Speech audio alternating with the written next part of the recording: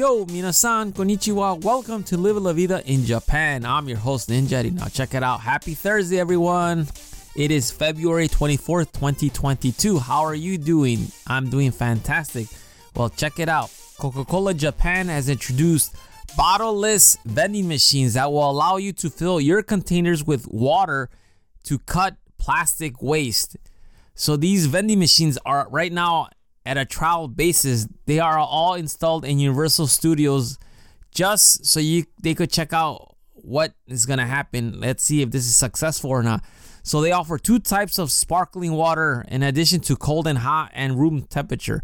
So the water itself costs 60 yen, which is 52 cents for around 500 milliliters of water. And if you buy, just regular water, you're going to buy for 260 yen, which is $2.27 for water. So this is a good way to stay green, eco-friendly. I think this is a fantastic idea. I think that they should do this more and more in Japan and all over the world.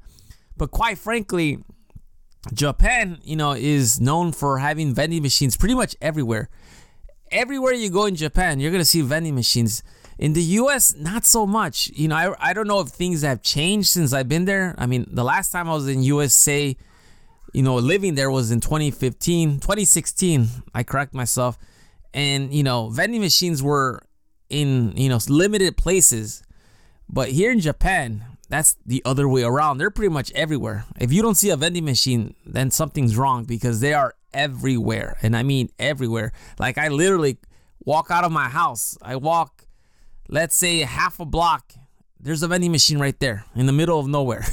That's how it is. I mean, that's how cool it is here in Japan with vending machines. But the idea of providing, water, reusable water. Well, it's not reusable. Drinkable water, and it's bottleless is great because I think that this is a good way to save the planet, to keep it eco-friendly, to eliminate plastic waste. What do you think? Please shoot me an email at goninjadad@gmail.com. I'm curious to know.